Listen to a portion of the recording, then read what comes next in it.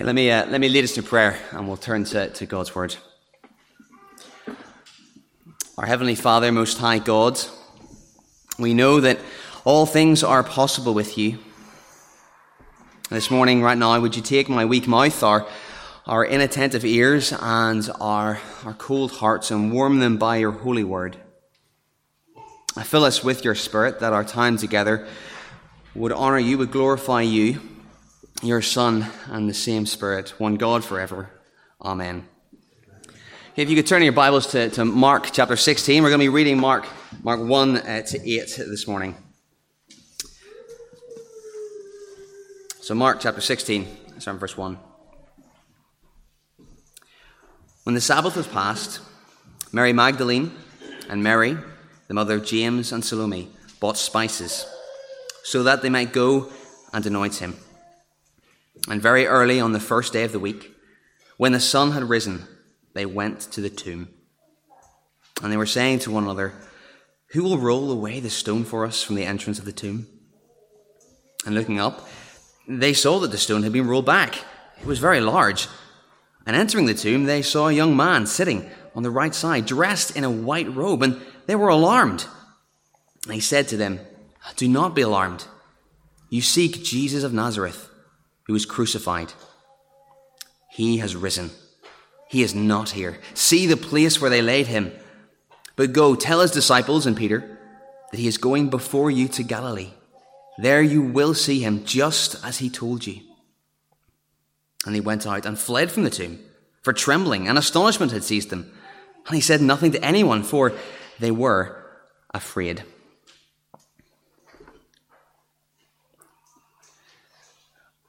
Sunday morning, it's the beginning of a new week, and I wonder what some of you are thinking as you look to the week ahead. I'm sure some of you are excited for things you've got planned in the diary. Maybe some of you are heading off on holidays. You've got a date night planned. You're meeting up with friends for a coffee, grabbing a film. Maybe you're just looking forward to getting home and having a nap. But I'm sure for some of us, actually, as we look at the week ahead, actually we do so with a lot of anxiety and worry for what's coming. So my question this morning is, how are you feeling for the week ahead? Are you anxious? Concerned? Do you feel exhausted for what you know you've got to do this week? We know that every new week as it comes around brings with it fresh and familiar fears and challenges. So what's in your mind this morning as you come to worship? What's troubling your heart? Causing you to worry and weighing you down? Your health, kids' health, parents' health, maybe trouble at work or struggling with your studies. Maybe you're doing badly at school. You're getting told off. Maybe there's difficult conversations you need to have with family or friends. It's another week of fighting the same sins, the same temptations. Another week of carrying your cross for your Savior, who you love, but the world despises, and so despises you for.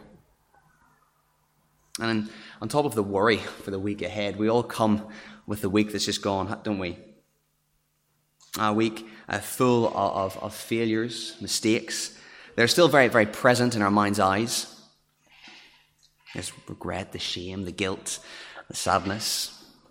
When you got laughed at, ignored. And when you looked at something you shouldn't have. It's fine. You did something you shouldn't have, said something you shouldn't have. Well, will this week simply be more of the same? Well, the end of Mark, it offers us a welcome comfort as we face these things during the week to come. Now, I'm not going to spend any time this morning kind of looking at Mark verse 9 and onwards, if you're wondering. I think Mark deliberately did finish his gospel at verse 8. You'll see in your Bibles, it's going to be bracketed off, but separate from the rest of the chapter. And I'm just going to encourage Archie to head over to it. There's Mummy. Do you want to just sit there? Okay, he's a bit sad. Until he gets bored.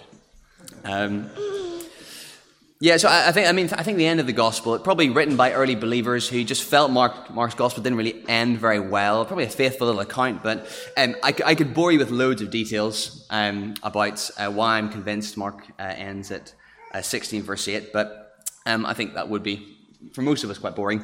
But if you want, you can ask me later. But let's finally just stick with verse 8, widely acknowledged as the ending, the end of the gospel, and we'll see why I think that's a fitting ending as we go through the rest of the passage. I think the book of Mark, I don't know if any of you have studied it in depth, it was written to a struggling, a scared, a persecuted church, one very aware of its own weaknesses, its failures, and anxious about what being a disciple might involve. Well, our comfort and our hope as we face those same things, they lie in understanding and two responses we find in Mark 16. The response of the woman to the resurrection and the response of Jesus himself. In the woman, as we look at their response, we're going to recognize our own weakness. And in Christ, we're going to discover fresh hope, strength, and power for the week ahead. So let's first hear about the woman. The woman who went to the tomb. So Jesus, in Mark's Gospel, he'd repeatedly told his disciples that he would die. And then after he died, he would rise again 3 days after he died. Chapter 16, it begins on that third day. It's Sunday morning. Now, we're familiar with the story. We know what's coming. This is it. This is the big moment. And we're kind of on the edges of our seat to see what happens next. But the tone of the text, it's not one of gladness, but one of sadness. Quite like the child who just got taken out of the room. These women, they don't go to the tomb expecting something joyful. They go expecting nothing but a dead man. A death and despair, rather than life and hope, are in the air. Notice in verse 1, the woman, they brought spices. That's what Jews used to cover the smell of rotting flesh. And in verse 2, it says that they don't go to see Jesus, they go to see the tomb, the grave, the burial plot, the place where a dead body lies. And in verse 3, they're even talking, how are they going to get into the tomb? There's a big stone in the way, because why on earth would it be open? He's dead. Who would go into a dead man's tomb? It's a gloomy picture.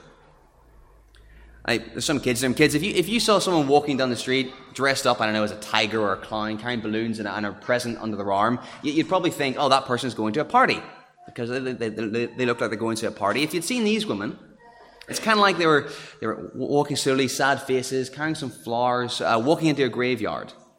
You know they're going to mourn the loss of someone who's died. These women are going to mourn, not celebrate.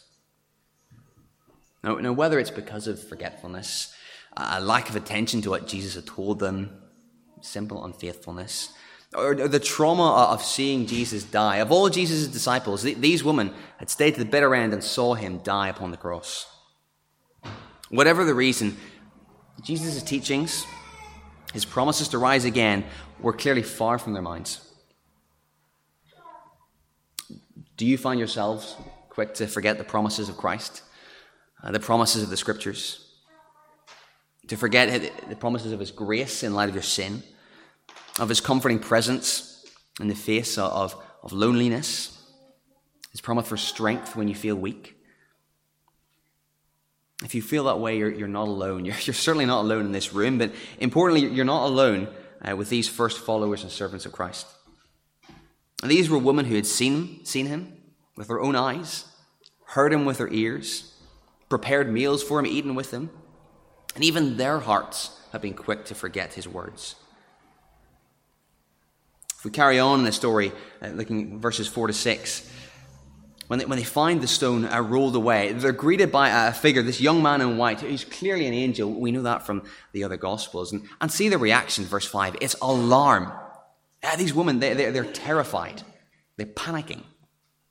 And verse 6, the first words the angel says, he tries to reassure them, do not be alarmed. Yep, when they see this, the women, they respond with fear rather than faith. And I think, again, that's like us, isn't it? Our hearts, we don't always receive God's word from God's messengers with rapture and excitement, do they? I think more often than not, we're made to feel uncomfortable. Our hearts shrink back. We doubt. We fear the implications of what's being preached, what it might mean for us. And we're afraid of what we read in the scriptures about what living for Christ looks like. Now, we'll see what happens next in verses 7 to 8. And traditionally on Easter morning, a lot of churches have done this throughout history. The person at the front will say, Christ is risen, and everyone will join in the big chorus, and they'll say, he is risen indeed. Well, on that first Easter morning, the angel announces, Christ is risen. Ah! The women are terrified. This is not what they were expecting. They ran away confused, full of fear. And instead of going and telling, they hide and they keep silent. Now, we know that they eventually did go and tell the disciples and Peter. I mean, the other Gospels, church history, the fact we're standing here 2,000 years later talking about it indicates that they did eventually go and tell somebody. But Mark, he's not concerned with that part of the story. He happily wants to end the story before they do that. He wants to focus on that initial reaction of the woman, their fear, their failure, their faithlessness. Too often, although we know although we know what living for Christ looks like, we have the same response, don't we? We hesitate, we grumble, get scared, turn away, just hope nobody notices what is we said or done or not said, not done. You know, we live in an age where our access to the scriptures, Christian resources, is greater than any generation before us, and yet whether it's in our pursuit of godliness, in our prayers, our relationships with other people, other believers, our evangelism, time and time again, we know what we ought to do, but so often we fail to do it. Mark, as he finished his gospel in this way, he probably wanted the persecuted church he was writing to, probably in Rome itself.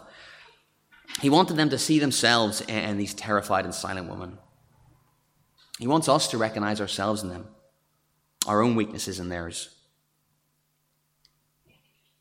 I think it is also important to notice that I don't think Mark's just simply kind of wagging his finger at the woman saying, look how bad they are at being Christian, or tutting at them loudly as a way to say, look, do better than these women. I don't think he's doing that at all. Because after all, what the woman experienced was terrifying. And no one in Scripture ever comes face to face with an angel and without being filled with fear, falling to the ground, terrified. I think we have to admit that discovering that a man who was dead is now back to life, risen back to life again, that's a pretty terrifying thing. All right? People often kind of mock Christians, how can you believe someone has risen from the dead, as if we think that's normal. Like, the resurrection isn't normal. And has some pretty terrifying implications for the people in the world when we consider that someone has actually risen from the dead. Now, all that being said, given what we know Jesus taught about his resurrection, I mean, the response clearly is wrong. It's the wrong response, but I think my point is that it's a relatable response. Christ calls each of us, his disciples, to carry their crosses, to follow him, to not be ashamed of him and his word, to repent and believe his gospel. And in the life of a Christian disciple, it's not promised to be one of financial prosperity, emotional stability, physical vitality, but one of hardship, a sacrifice, self-denial, disappointment, loneliness, persecution. Following Jesus is hard. You know that. We know that. And because of our sin and the sin of others, we shy away from what it looks like, from living boldly for Jesus. And all of us, at various times, will look back with sorrow at our failures. Look forward in dread for what might come next. Something worse, it's the same coming back at us again and again. I reckon Mark wrote his gospel partly to help Christians understand what following Jesus would actually look like. How difficult it would be. How hard it is, I'm sure, for for some, if not all of us here this morning. I mean, do you ever find yourself worrying that finding discipleship hard somehow disqualifies you from being a Christian, like you're some kind of subpar Christian for just struggling? That your faith might actually end up being superficial or counterfeit? I mean, I know I do. And I think in these women, we see those failures, we see those fears. But here's where our comfort, our hope comes from. We don't find it in ourselves. We don't find our comfort, our hope in our track record for the kingdom, in our good works. We find it in another, in Jesus, in the one who rose from the dead, in his response to his own resurrection. That's where we'll find comfort and hope this morning and for the week ahead. You see, to know his response is to find strength and grace in him, from him, to carry on, to overcome our failures. Again, look back again to verses 6 to 8, those final few verses. It does seem bizarre, doesn't it, that Mark would so abruptly end his gospel with that note of fear on verse 8. So it does seem that the story just stops. And that's probably why the early church, some early believers, wrote this kind of little longer ending to kind of fill in what they perceive might be the gaps. So what's going on? Well, again, if you've ever kind of read through Mark, you may have noticed that sometimes Mark, when he wants to kind of make a big point, he kind of squeezes an important part of the story between two similar stories to focus your attention on what's going on in the middle. You can think of it like a ham sandwich, tuna sandwich, or whatever. The focus of the sandwich is the meat in the middle. The two bits of bread, basically, it's there to make you enjoy the middle. So there's two stories, similar stories. The women arrive and they panic, and then after, the women flee in fear. Focuses our attention on that little bit in the middle, the announcement of Jesus' resurrection. It's in this preached word that we meet the Jesus who's not really written in the story.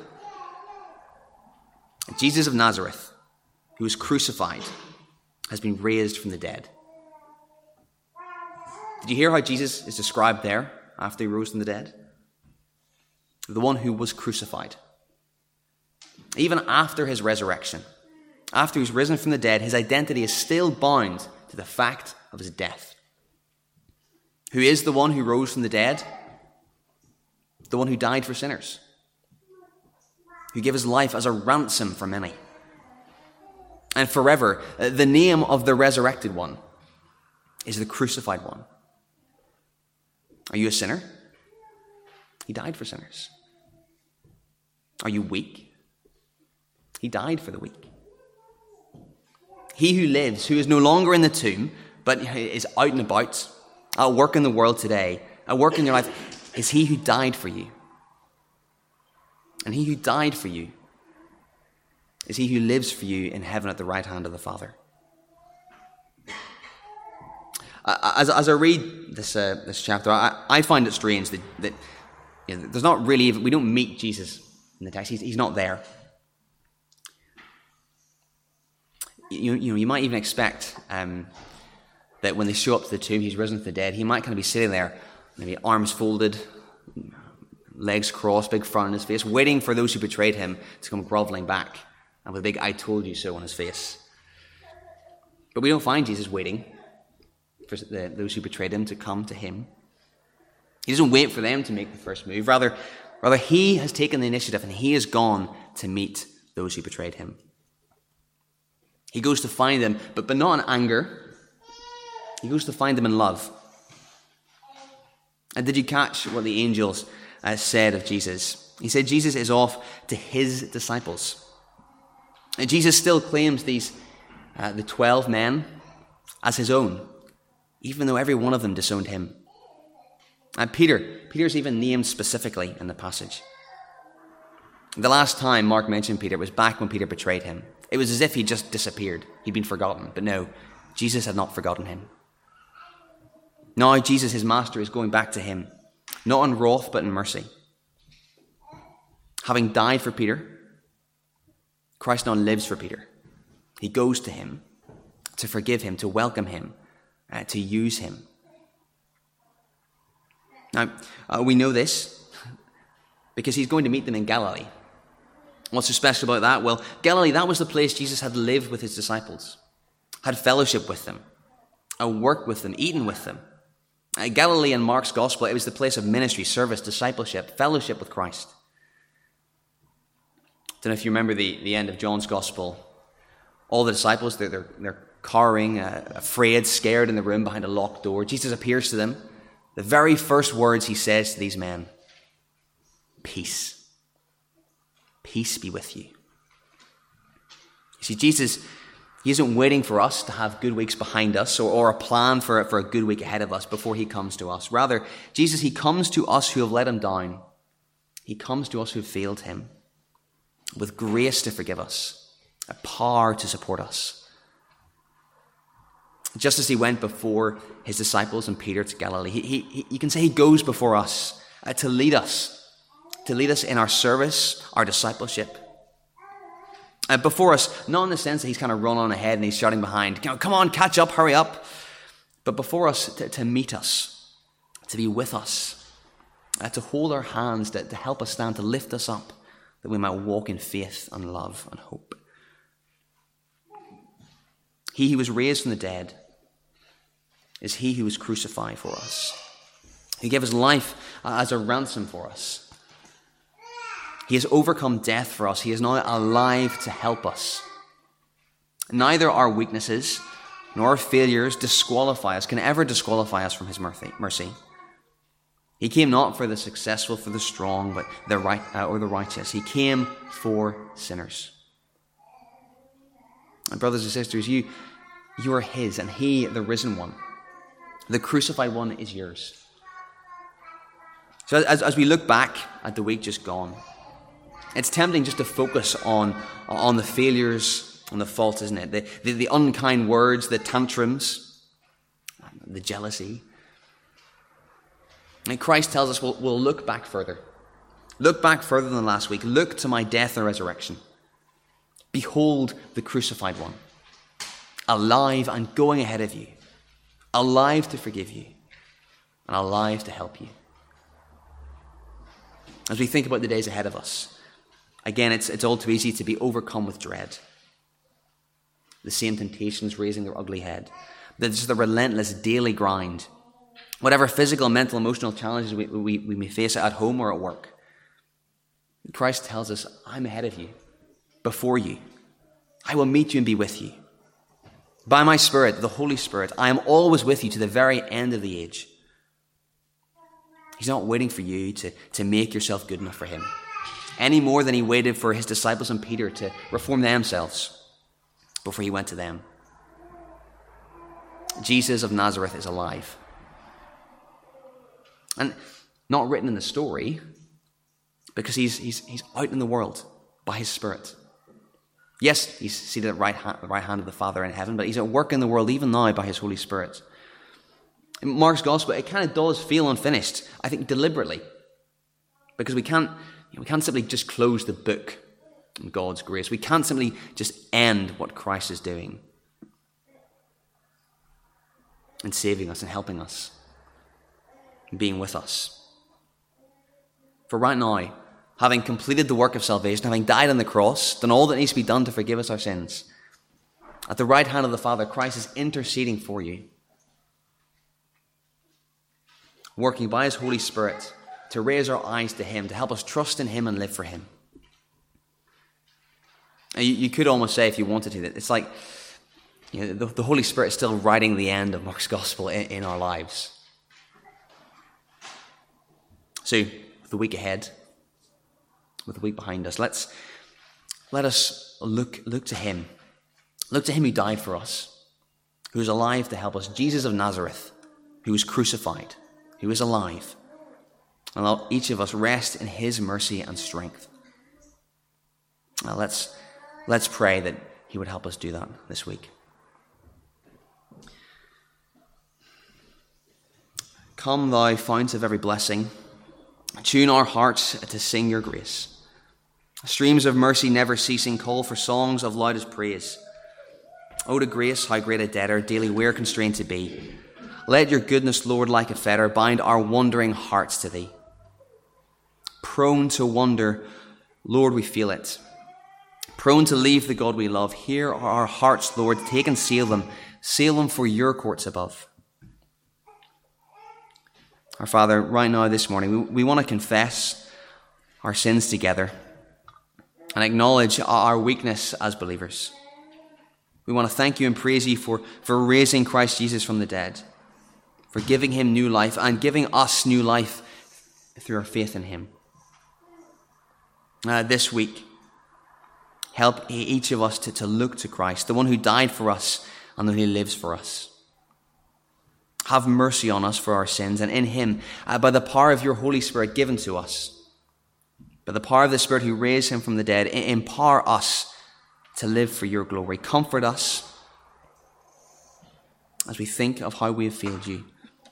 May we know forgiveness in the name of Christ. May we know your love. May we know you more. In the name of the living Jesus Christ we pray. Amen.